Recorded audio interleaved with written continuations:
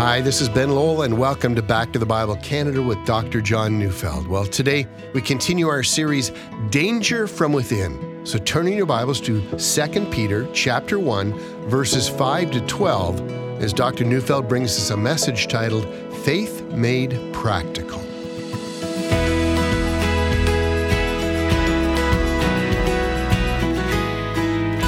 I recently read an article about a 19th century novel that, well, I have not read it. But this novel seemed very interesting to me, and I went online to look it up to get a fuller picture of it. It was written by a Scottish writer, a man named James Hogg. The novel was called Private Memoirs and Confessions of a Justified Sinner. And the main character of the novel was a man named Robert Ringham, and he's both intensely spiritual, but he's also a criminal. And as a young boy, he was adopted by a heretical Calvinist minister. And as such, Ringham grew up, and he was trained by his father to believe that he was one of the elect and predestined unto salvation. But because his father was a heretic, he was also raised to believe that the elect were above the moral law. And practically that meant that he believed that his behavior wouldn't affect his eternal destiny. And so he acts without any moral restraint, and eventually that leads him to become a murderer. Now, of course, that might sound extreme, and yet in my ears, that old story sounds amazingly contemporary. I mean, you think about those people who claim faith in Christ but don't exhibit obedience. There is in their minds a dichotomy that never gets reconciled, a dichotomy between what they believe about Jesus, that is his cross, justification by faith, reconciliation with God, and all of theology, and they don't put that together with practice. In practice, any demand for obedience is met by some with a howl of protest.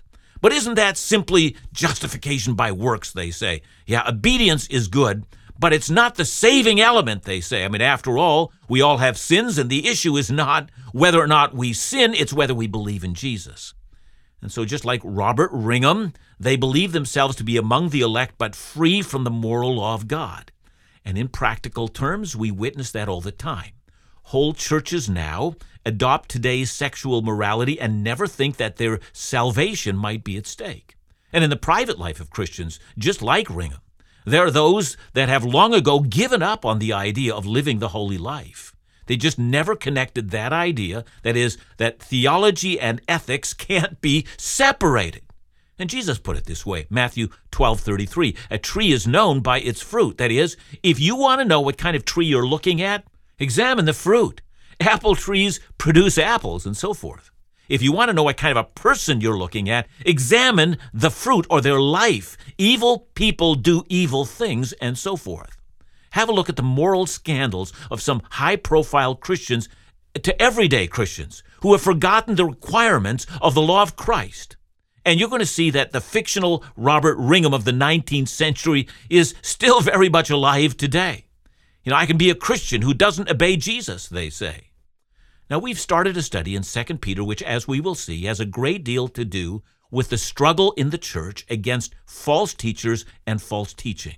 But as we've already seen, Peter begins not by decrying false teachers. He's going to get to that. But he begins by reminding his readers of the great and precious promises they've been given so that, or with the intent that, they might escape the corruption of the world because of sinful desires. In short, Peter begins his letter by appealing to the holiness that is required of all believers. And then with that, Peter moves forward and explains the qualities of effective Christians. So let's jump right in. 2 Peter 1, 5-9. For this very reason, make every effort to supplement your faith with virtue, and virtue with knowledge, and knowledge with self-control, and self-control with steadfastness, and steadfastness with godliness, and godliness with brotherly affection, and brotherly affection with love. For if these qualities are yours and are increasing, they keep you from being ineffective or unfruitful in the knowledge of our Lord Jesus Christ. For whoever lacks these qualities is so nearsighted that he is blind, having forgotten that he was cleansed from his former sins. So let's start with that curious phrase in verse 5. I'm referring to the phrase, make every effort to supplement your faith. Now, it's very important here to notice the little nuances because to fail to notice them means we're going to fail to understand what Peter's saying. Peter speaks of supplementing your faith, not the faith. If we've been speaking about supplementing the faith, He would have meant that the Christian faith needs to be supplemented or something needs to be added to Christian truth. Peter doesn't believe that. Indeed, he's already told us the very opposite. Look back at verse 3. Peter began this discussion by saying, his divine power has granted us all things that pertain to life and godliness. You see, in short, nothing's missing. Everything's there. You already have everything you need in both eternal life and for the life of holiness. You don't have to go hunting around for another spiritual experience. Your faith, in which God's power is being given to you, is sufficient for everything. Nothing needs to be added. And so since Peter has just taught us that, what then does he mean when he says supplement your faith? What Peter is after, I think, is something that's extremely practical. See, Peter's telling us it's never enough to simply confess faith in Christ. We've got to live that. In essence, what Peter is saying here is very much like what James says in James 2, verse 20, that faith apart from works is useless. It's not that our obedience earns our salvation, but it's that our salvation always must produce obedience if it's real. That is, faith can never be left by itself. We're saved by faith alone, but the faith that remains alone without obedience is a faith that was never genuine in the first place. So for that reason, every believer will be looking to supplement their faith. Or, put it another way, every believer will be looking to put boots on their faith. They're going to endeavor to make their faith work in the real world, lest it's faith that has no practical application at all. So before I jump into the applications, would you please notice that Peter uses the word effort. Make every effort. In verse 3, he speaks about God's divine power, which has been granted to every believer. That's what God's done. But now he speaks about what we must do. It requires effort. And anyone who's ever studied the life of holiness is going to see the interplay of those two things. On the one hand, God does it all. He supplies us with all we need. On the other hand, knowing that's true, we must now, with all our might, with every bit of concentration, work out our salvation with fear and trembling. So let's see the 7 supplements to our faith, 7 practical qualities that faith needs in order to be workable. First, Peter mentions virtue. That word can also be translated moral excellence. Now, the Greek world at that time had a great interest in moral excellence as well. But for Christians, our understanding of moral excellence always comes from Christ. It means, at all times ask yourselves, what's good? And then having discovered what is good from Jesus, we then must do that which is good regardless of the cost. That's what you need to add to your faith. Second, Peter then adds the word knowledge. No doubt Peter means the knowledge of God's will. You see, you can't have moral excellence if you don't have knowledge. It's true in every era of history. It's because moral excellence often follows the trends, or as the Germans put it, the Zeitgeist, the spirit of the day. See, if I relate what Peter says here to what he's going to say in the next chapter regarding false teachers, that they follow their sensuality, we're going to see how true this is. In our day, there is a vast chasm between what the Bible teaches about moral excellence and what our culture teaches about moral excellence. And so there's a difference between the person who has been discipled by the media as opposed to the person who's been discipled by the Word of God, which is by Jesus. You see, both the media and the Bible, they're making disciples. We can't just aim at moral excellence. We've got to know which book describes moral excellence. Well, here comes the third word, self-control. The word means to exercise complete control over one's desires and over one's actions. Another word might be the word restraint. We might consider the person who has some form of an addiction.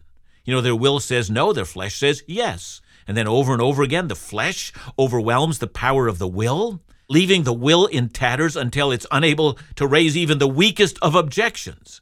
But we need not just self-control over the baser sins, like, alcoholism, pornography, drug addiction, and the like. We need to also control our wealth. We need to also have self-control over the praise of men. We need to have self-control over the honors that this world provides, which are a part of the temptation that we might have to adopt a lifestyle in which we are never required to deny ourselves, in which we know no area in our life where we have to say no to something that we might want or even need. See, self-control is the ability to put your desires under the moral excellence of the Word of God. Now, fourth, Peter adds steadfastness. Now, that word's really special for me because it's the first Greek word that I ever learned.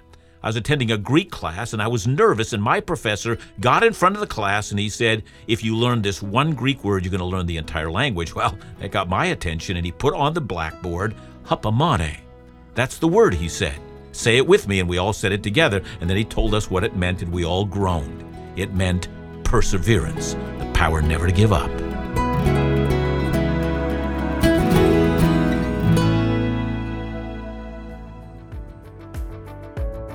Want access to all your favorite Back to the Bible content right at your fingertips?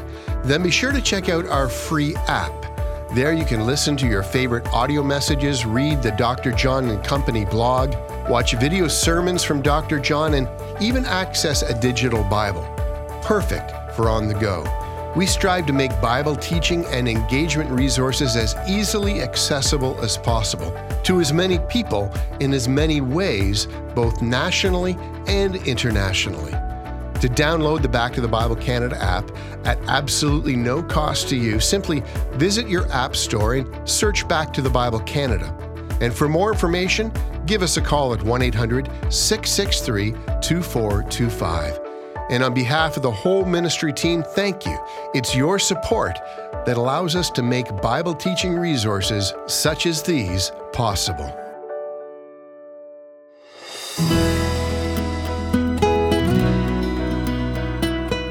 Steadfastness or perseverance is the power to hang in there over the long haul, never give up, never surrender, never stop fighting. Peter knows that there are those who begin the life of Christ with good intentions, and then they find it harder than they've ever imagined, and they give up.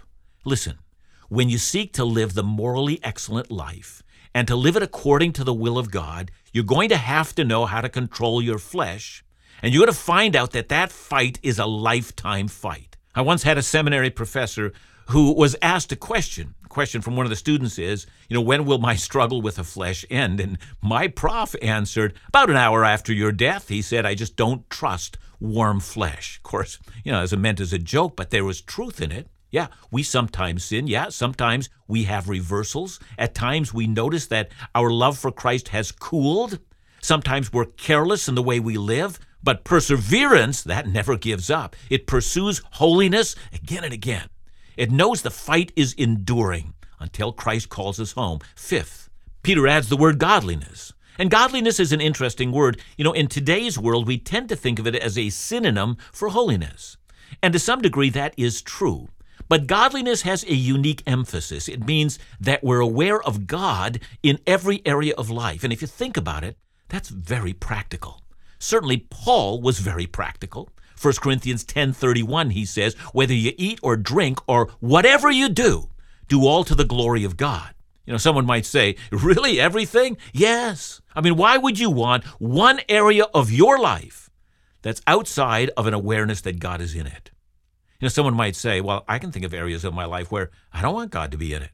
But that idea that we can cordon off some part of our lives and leave that single matter outside of God's control, that's an illusion, whether we sleep or whether we wake, whether we're at work or at home, whether we're working out or whether we're relaxing, whether we're making supper or whether we're going out, whether we're making love with our spouse or reading a book. Whatever we do, be aware of God in our activities. Sixth, brotherly affection. Those two English words are the translation of one Greek word, Philadelphia. In the New Testament, that word is always applied to the love that we are to have towards fellow believers in Christ. There are brothers and sisters in Christ. And then finally, Peter just adds the word love. And here he means that our love for fellow believers spills over into a love for all. Away with self-centeredness, and in its place, lay down our lives for others. And so Peter has given us quite a list of additions to the faith, wouldn't you say? Add these things, one dependent on the next, to your faith. Now to verse 8. For if these qualities are yours and are increasing, they keep you from being ineffective or unfruitful in the knowledge of our Lord Jesus Christ. And notice how Peter mentions two things. First, he says, if these qualities are yours, that is, these qualities must exist in your life. If they're not there, you are ineffective. You're unfruitful. I'll get back to what that means. But here Peter wants his readers to ask themselves if these qualities are the qualities they possess. It calls for brutal honesty. Go over these qualities again. Discuss them in your Bible study group. Dare to ask others, do you see those qualities in me? Do I have them? And Peter asks a second question. Are these qualities increasing? That is to say, not just do I have them, but am I growing in them? Like small plants in a garden, they need to be cared for, nurtured, and watered so that they might grow to become healthy and reach maturity. And that, says Peter, is the key to an effective and fruitful knowledge of Jesus. You see, the ineffective Christian is the one who accomplishes nothing for the glory of God. Their entire lives are simply a waste, and someone who's unfruitful is also someone who's useless. It is possible to spend a lifetime as a Christian and never accomplish a thing. And the way to remedy that utter disaster is not to get better at using our gifts, but rather to supplement our faith with virtue and knowledge, self-control, steadfastness, godliness, brotherly affection, and love. Work at those things. Effectiveness is based on that, not if you're a great speaker. That's why in some circles, Christians are being led by hollow people who have external gifts, but they're like a stage front in which there's nothing behind that stage. It's all empty. And then, in order to emphasize this matter further, Peter says, whoever lacks these virtues, notice how abrupt this is. Whoever lacks these is nearsighted and blind and has forgotten the cleansing of their sins. They're like Cinderella with amnesia sitting in an ash heap, forgetting that they were once transformed into a princess. Or since Peter has spoken about baptism in the previous book, we might also say there that he's forgotten the inner cleansing that his baptism has signified. And with that comes verse 10, which we've not read up to this point, but I need to warn you, verse 10's a bombshell. And if this verse causes you some concern, that's exactly how Peter intended it. Chapter 1, verse 10. Therefore, brothers, be all the more diligent to confirm your calling and election, for if you practice these qualities, you will never fall. See, when Peter tells us that we need to be more diligent, he means that we need to make the calling of our election sure. It ought to be a matter of serious concern. And I stop there because I have noticed a trend. See, when I was younger, I noticed that the question of whether or not a person was a genuine Christian was often discussed. I've also noticed that it's almost never discussed today. And that's concerning because, as I see it, it's simply assuming that anyone who claims to be a Christian must then be a Christian. Peter wants his readers to have a different attitude. Be all the more diligent, he says. Be overwhelmingly concerned of this matter. Well, very good. Let's be precise, as Peter is, about what exactly it is that must consume us. He says we ought to confirm our calling and election. Now, both of those words, calling, election, they're important biblical terms. So start with election. Election is entirely God's doing and not ours. Ephesians 1 verse 4 tells us that God chose us in Christ. That is, in Greek, he elected us in Christ before the foundation of the world. God sovereignly chose those who would be his. That's election. Now, the term calling, well, it actually has two different contexts. One is simply that a calling is what it seems to be. God says, come to me and be saved. That's a call. God's making an offer. You find that kind of thing in Revelation 22:17, which says, the Spirit and the bride say, come. And then later it says, let him who is thirsty come. See, there's a general call. It's an invitation. Anyone listening out there, Christ is calling you to come. And yet, at other times, the call seems like a particular one, or as some Bible teachers frame it, an effective one. Not a general call, an effective call. What are some examples of that? Well, for instance, Romans 8:30 says, those whom he, that is, those whom God the Father predestined, he also called. Romans 8:28, 2 verses earlier, Paul says, God causes all things to work together for the good to those who are called according to his purpose. So here, the calling is specific. God elected his own from eternity past, but now in the fullness of time, he's called them in such a way that they became his. And Peter speaks of an effective call in 1 Peter 2:9 when he says, you are called out of darkness into his marvelous light. And here Peter combines the call with the election. God has sovereignly acted to call his own to himself. Well, very good. Yet how do I know that if I am the elect of God?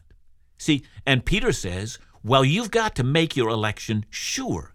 Does that sound strange? Well, why should it? I mean, after all, those who have been called and elected have an interest in this kind of a thing. And as we're going to see, our desire for the virtues that make us fruitful and growing, those very virtues assure us that, yes, I've been called, yes, I've been elected, and now I know that I've truly been born again.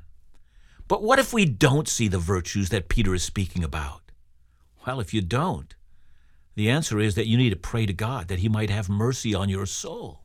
You see, that's how we make our election sure, that we not only desire for the virtues that Peter speaks about, that we're beginning to grow in them. And that is the life of the individual who has been chosen by God. So instead of asking ourselves, well, how do I know whether in eternity past I was elected? That's a question that never gets an answer. The question that we should be answering is, am I growing in the virtues of Christ? Now, verse 11. For in this way there will be richly provided for you an entrance into the eternal kingdom of our Lord and Savior Jesus Christ. Yeah, says Peter. An entrance into the kingdom of Christ is opened up for all who are faithful to the gospel. Let me repeat that. Faith in Christ and moral excellence go hand in hand. Don't you say that you have faith if you're not living the godly life. And you won't come to Christ by living the godly life, but you'll come by having faith in him. The two, faith and obedience, always go together.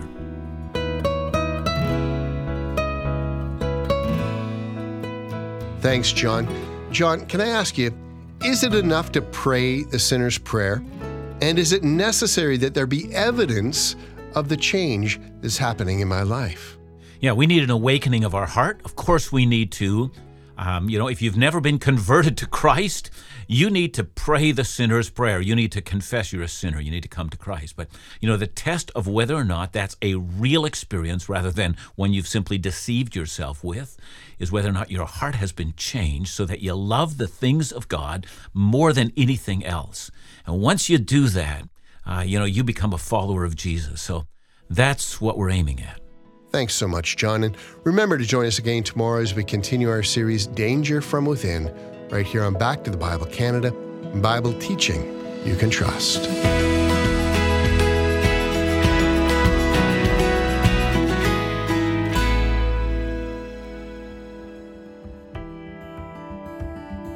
In our society, the topic of money is often regarded as taboo. However, God in His Word certainly doesn't keep quiet on the matter, and He's provided us with an abundance of financial direction. On that note, we're thrilled to offer you our newest resource, a short booklet called 10 Questions About Money Matters, based on Dr. John's audio series, God and Money. This booklet addresses 10 common money-related concerns from a biblical perspective, some insight to help better bring glory to God with our resources.